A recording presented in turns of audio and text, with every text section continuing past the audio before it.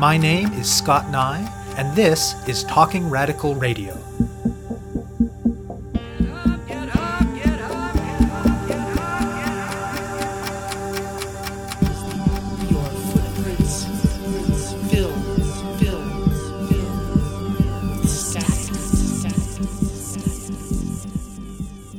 I'm really happy and proud that I got arrested with these other 7 land defenders because they're very resourceful and instrumental and smart and strong. And together, all 8 of us make a really excellent team in standing up against this corrupt, oppressive, genocidal system that we're being forced under, especially in the criminal courts. That's the voice of April Thomas, today's guest on Talking Radical Radio. This show brings you grassroots voices from across Canada. We give you the chance to hear many different people who are involved in many different struggles, talk about what they're doing, how they're doing it, and why they're doing it, in the belief that such listening can strengthen all of our efforts to change the world. April Thomas is a land defender and member of the Secwepemc Nation from the Canam Lake Band in the central interior of what is colonially known as British Columbia.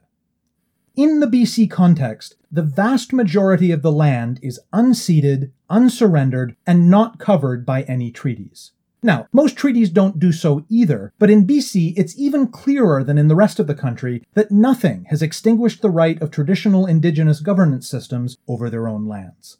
In contrast, the governance imposed and funded by the Canadian state in the form of band councils have at most authority over reserve lands, which are a minuscule fraction of nations' historic land base.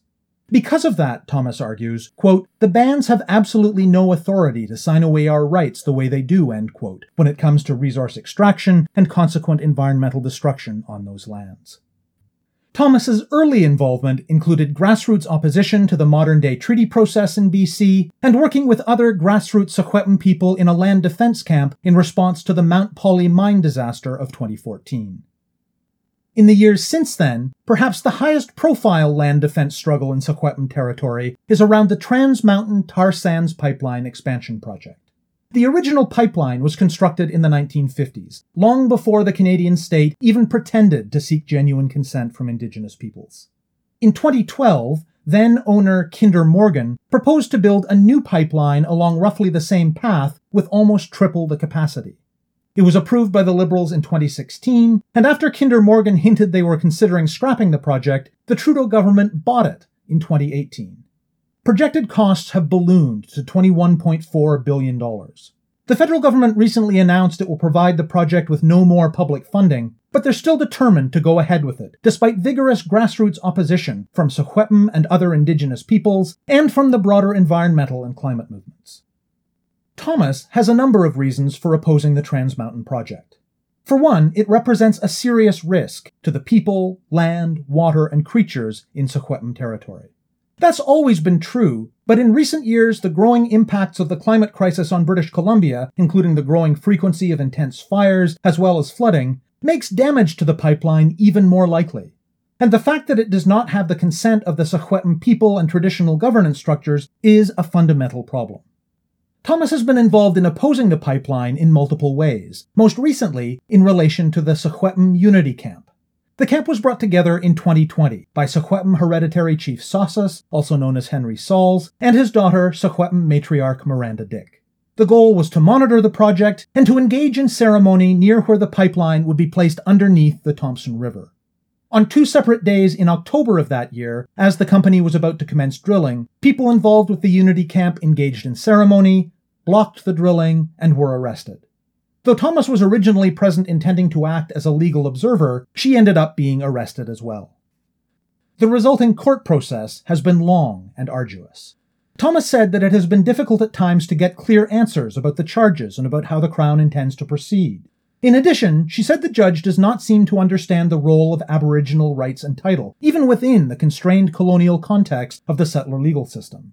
She added, quote, and the judge and the prosecutor have been rude to us at times, and I would even say racist, end quote. The trials for the 2 groups of arrestees are coming up in March and April, respectively. Thomas encourages people from elsewhere in the Canadian state who want to show support to both continue acting in whatever way they can to oppose Trans Mountain, and also to donate at Secwepem Say No to TMX trial support on GoFundMe to cover the land defenders' legal expenses. I speak with Thomas about her involvement in land defense struggles, about the Trans Mountain pipeline, and about the Secwepem Unity Camp and resulting legal repression.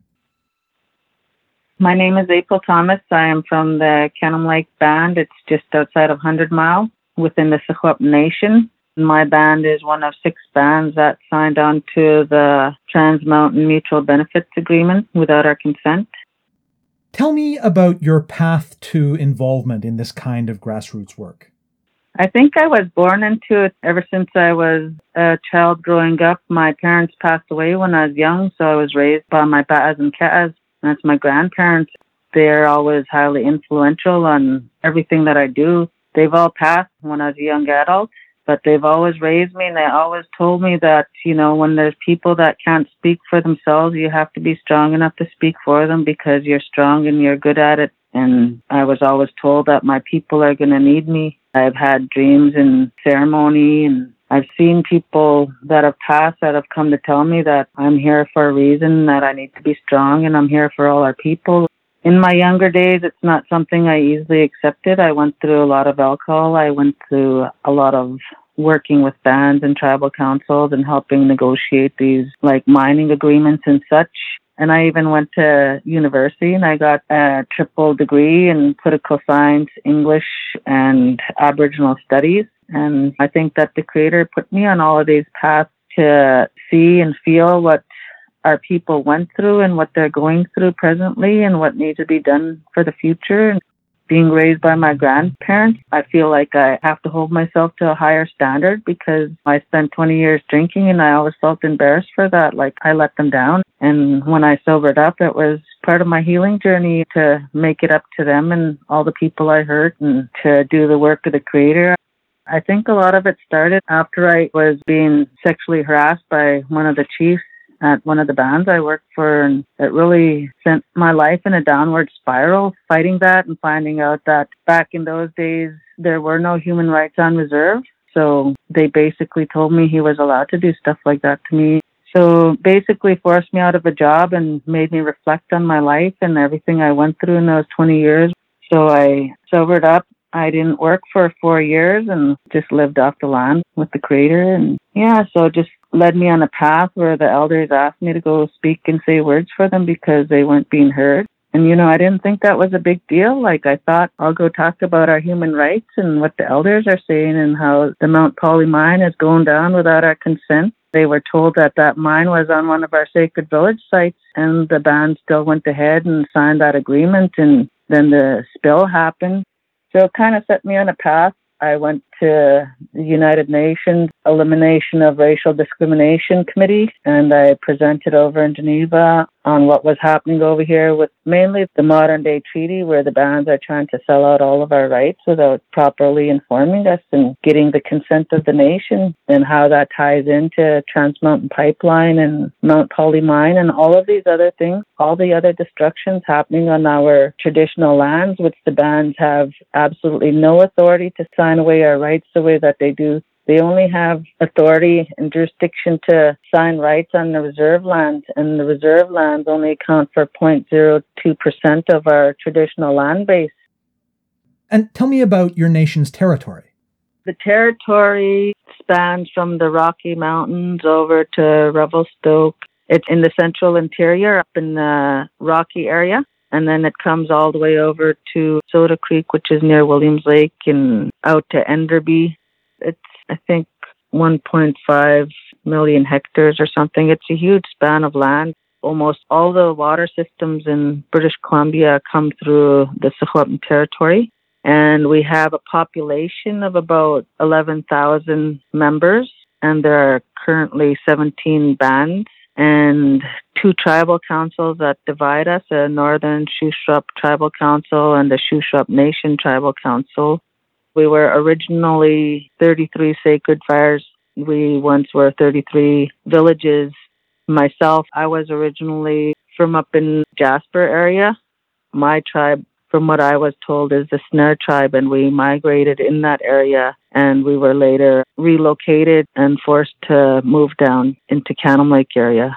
So, yeah, there's many sacred village sites right now that are being desecrated by all of the development, especially Trans Mountain Pipeline goes through a few of them. Before we get into talking about Trans Mountain, explain a little bit about the Mount Polley mine disaster and your role in responding to that. The Mount Polley mine is one of the biggest mines in our territory, and it is up near the Williams Lake area. When you'd go driving around that area, you could see that they would fill it right to the brim all the time, and it would leak into the river and everything. And back in 2014, the tailings pond erupted. It was one of the hugest disaster spills in the world at the time.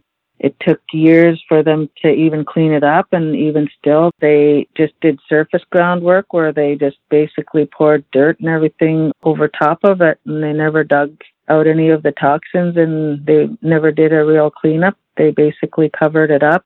That had huge impacts on our community. These things, because of our connection to the land, has really affected the health and well-being of our people, especially when it comes to our spirituality. I really believe in protecting the land and Mother Earth and standing up too, because I know that's the way of our people.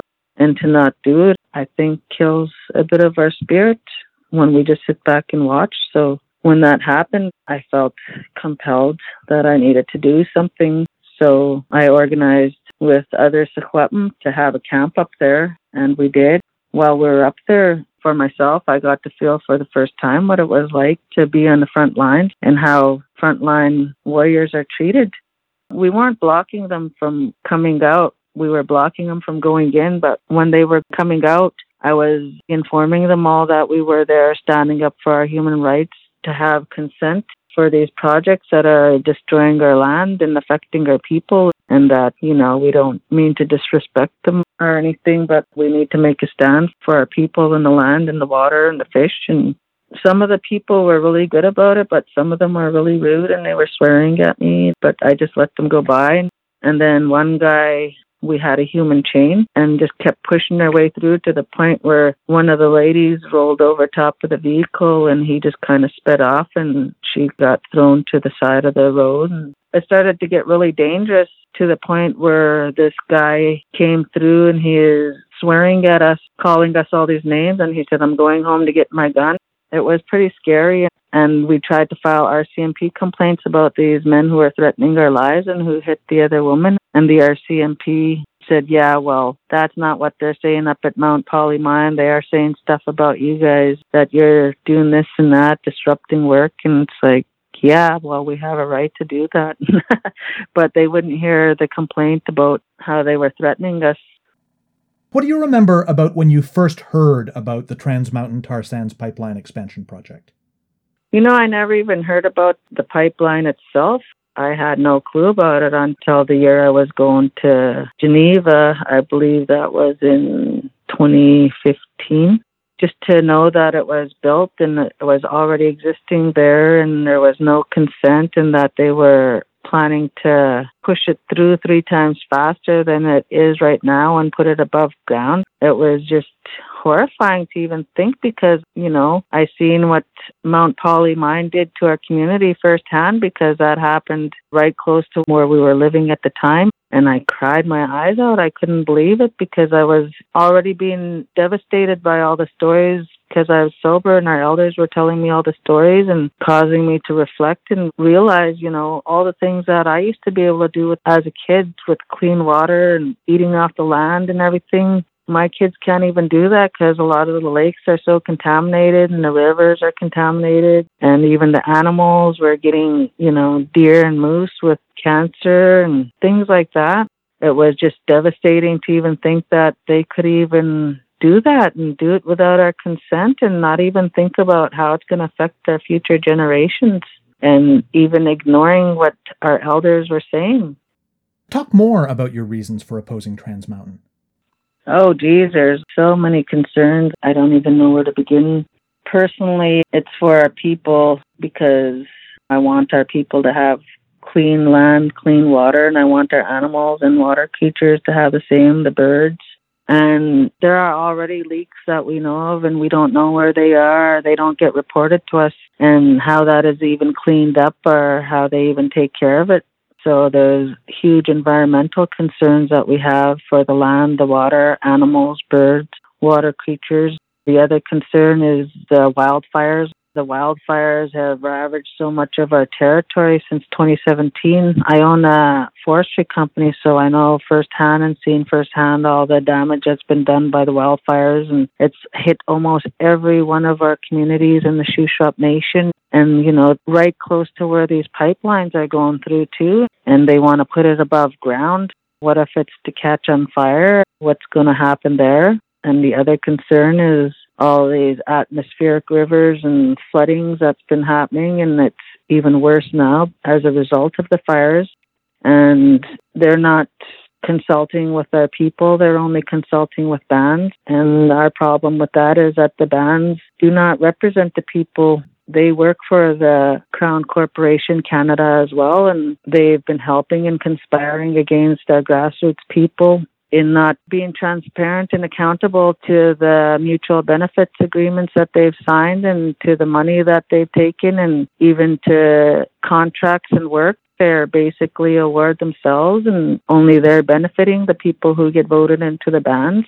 We take huge issue with their conflict of interest, as well as the government of Canada itself. They are a corporation. They have no authority. We don't recognize their authority. And on top of that, they've compromised themselves even more by purchasing Trans Mountain Pipeline. And now their courts are the ones that are convicting us, and even the courts are in a conflict of interest, and they are also biased. And it even shows in their selection in having Judge Fitzpatrick oversee this court proceedings, and how unprofessional and unknowledgeable she is about Aboriginal rights and titles, especially on unceded territories.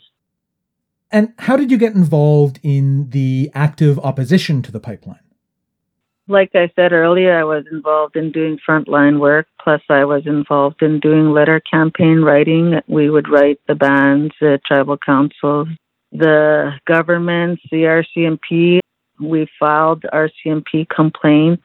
I've been involved in helping be a legal observer for the occupation of the Williams Lake Indian Band. And I got brutally assaulted by the RCMP then. And then I've been involved in trying to stop the NSTQ treaty, because they're moving ahead with trying to sign away the rights of our territory without the full consent of our whole nation, which is 11,000 of us.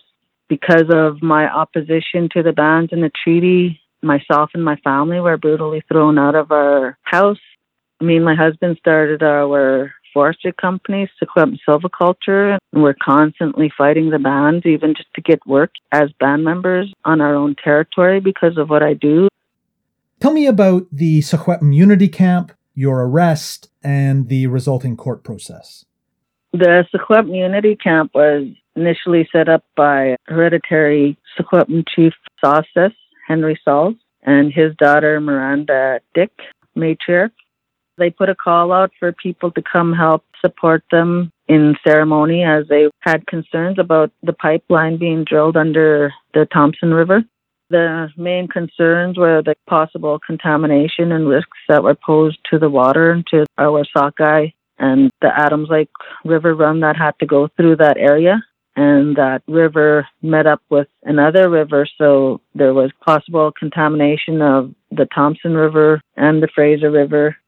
So they set up the camp there to monitor what was going on and to do ceremony on the areas. For the ones who wanted to be arrested, they were to block the work once the drilling was to begin. And we were doing this all under Secwepemc laws and authority to protect the land. And the people who agreed to be arrested were there as our guests under our authority.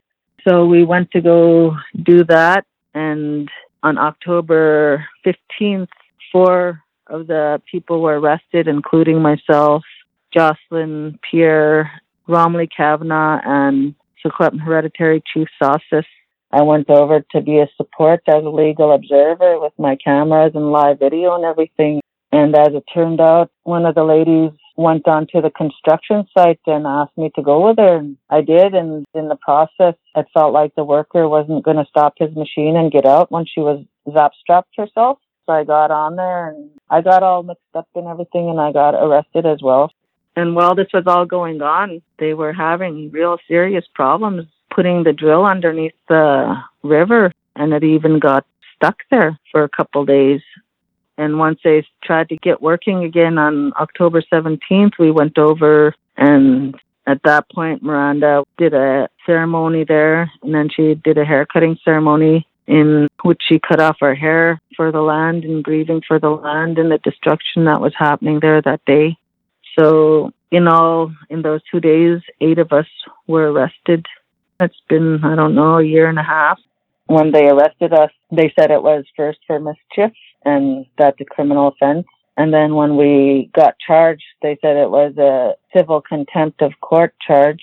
So then we went into court and they were treating it as criminal. So we were trying to clarify. And now they're saying it went from civil to criminal. And yeah, just been a real roller coaster ride and getting transcripts, getting their police reports and getting a straight answer if this is civil or criminal contempt charges so we know how to properly proceed and prepare. And they would never be upfront with us. And the judge and the prosecutor have been rude to us at times, and I would even say racist. We've had, I think, 2 adjournments for the October 17th group and 3 adjournments for ourselves, the October 15th group. The judge and the prosecutor, I feel, were trying to manipulate the whole system and confuse us and force us into pleading guilty, you know. And yeah, all these things was enough for us to buy more time to get answers so we know how to proceed. So we do have a number of options and we're working very hard on it. I'm really happy and proud that I got arrested with these other 7 land defenders because they're very resourceful and instrumental and smart and strong. And together, all 8 of us make a really excellent team in standing up against this corrupt, oppressive, genocidal system that we're being forced under, especially in the criminal courts. And you said that you were doing all of this under Secwepemc law and authorities. Tell listeners a bit more about Secwepemc law. I think like most laws of the original people around the world, we all live under like an equilibrium type of society where we're all equal, not just with each other, but to the animals, the birds, the water creatures, the land, the air, everything. We're all one. And so we have to act as such. And that goes for Secwepemc laws. We all act in unity and we all have a role within the community. The women have a role, the elders have a role, the hereditary and spiritual people have their roles. Like everybody has a role and it's up to us to follow our own path.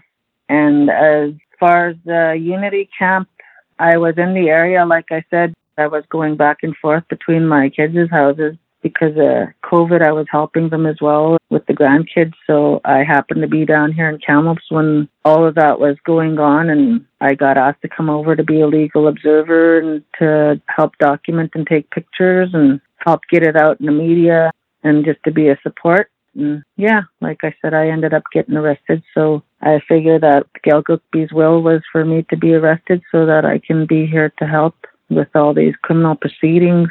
Since I have so much experience, I grew up an orphan, so I grew up in the system being called a ward of the court. The government was my parents, is what they always told me, and I was always in and out of court and stuff all of my life, and I beat so many charges self-representing myself.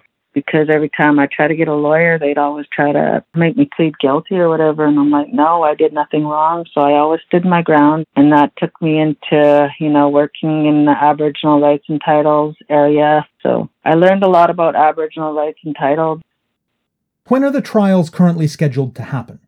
The trial is set to begin next month for the October 17th arrestees for March 21st. That whole week is booked for them. And then on April 17th, that week is booked for the October 15th arrestees for trial. Like I said, we've been working very hard and I think we'll be ready. And we'll have a lot of other applications and motions in between then. So we'll see what happens. Keep posted because we are working on a number of things, and I don't really want to release more information until we get to that point. What can people in other parts of the country do to act in support, specifically with respect to the court battle? Keep standing up for what's right. This is unceded, unsurrendered lands, and even across Canada and Turtle Island, those are all stolen lands. And it is our obligation, our role to do this. This is what the Gilgukbi, the Creator, put us all here for. So stay strong and keep standing up and keep following our court case. If anybody wants to talk to me or has any questions, they're welcome to reach out to me. And as for helping our trial, we have a GoFundMe set up. It's Secwepemc Say No to TMX Trial Support. And we have the Secwepemc Say No to TMX Facebook page as well as the Secwepemc virtual page. In terms of the bigger picture of opposition to the pipeline, what kinds of things would you like to see happen next, both locally where you are and more broadly? As for the pipelines, I would like to see, how the truckers, they're not being brutally arrested, or they don't have, cops swarming in with their big machetes and guns and, all those weapons that they bring in. They don't do that to the truckers. So I would like to see our people, if we can. To me, now is the time to rise up and to show and demonstrate that we want to be treated fairly and equally, and we're here to stay. We're not going anywhere. And if you want truth and reconciliation, then you need to work with the people and not the band offices in finding solutions on how we could all live on our territories in a good, respectful way under our own laws and authority. That's what I'd hope to get to. And as far as the legal challenges go, I would like to see this working alongside with other nations, take this right up to the United Nations and challenging Canada's jurisdiction over our land because, like I said, we're unceded and unsurrendered. We've never signed a treaty. We've never sold our land. And to us, our laws are the highest laws of our territories, and our laws supersede theirs. You have been listening to my interview with Secwepemc land defender April Thomas. To support her current legal struggles, search for Secwepemc Say No to TMX Trial Support on GoFundMe. To find out more about Talking Radical Radio, the guests, the theme music, and the ways that you can listen, go to talkingradical.ca and click on the link for the radio show. On the site, you can sign up for email updates or follow us on Facebook, Twitter, iTunes, SoundCloud, and other platforms. I'm Scott Nye, a writer and media producer based in Hamilton, Ontario, and the author of 2 books of Canadian history told through the stories of activists, published by Fernwood Publishing. Thank you very much for listening, and I hope you tune in again next week.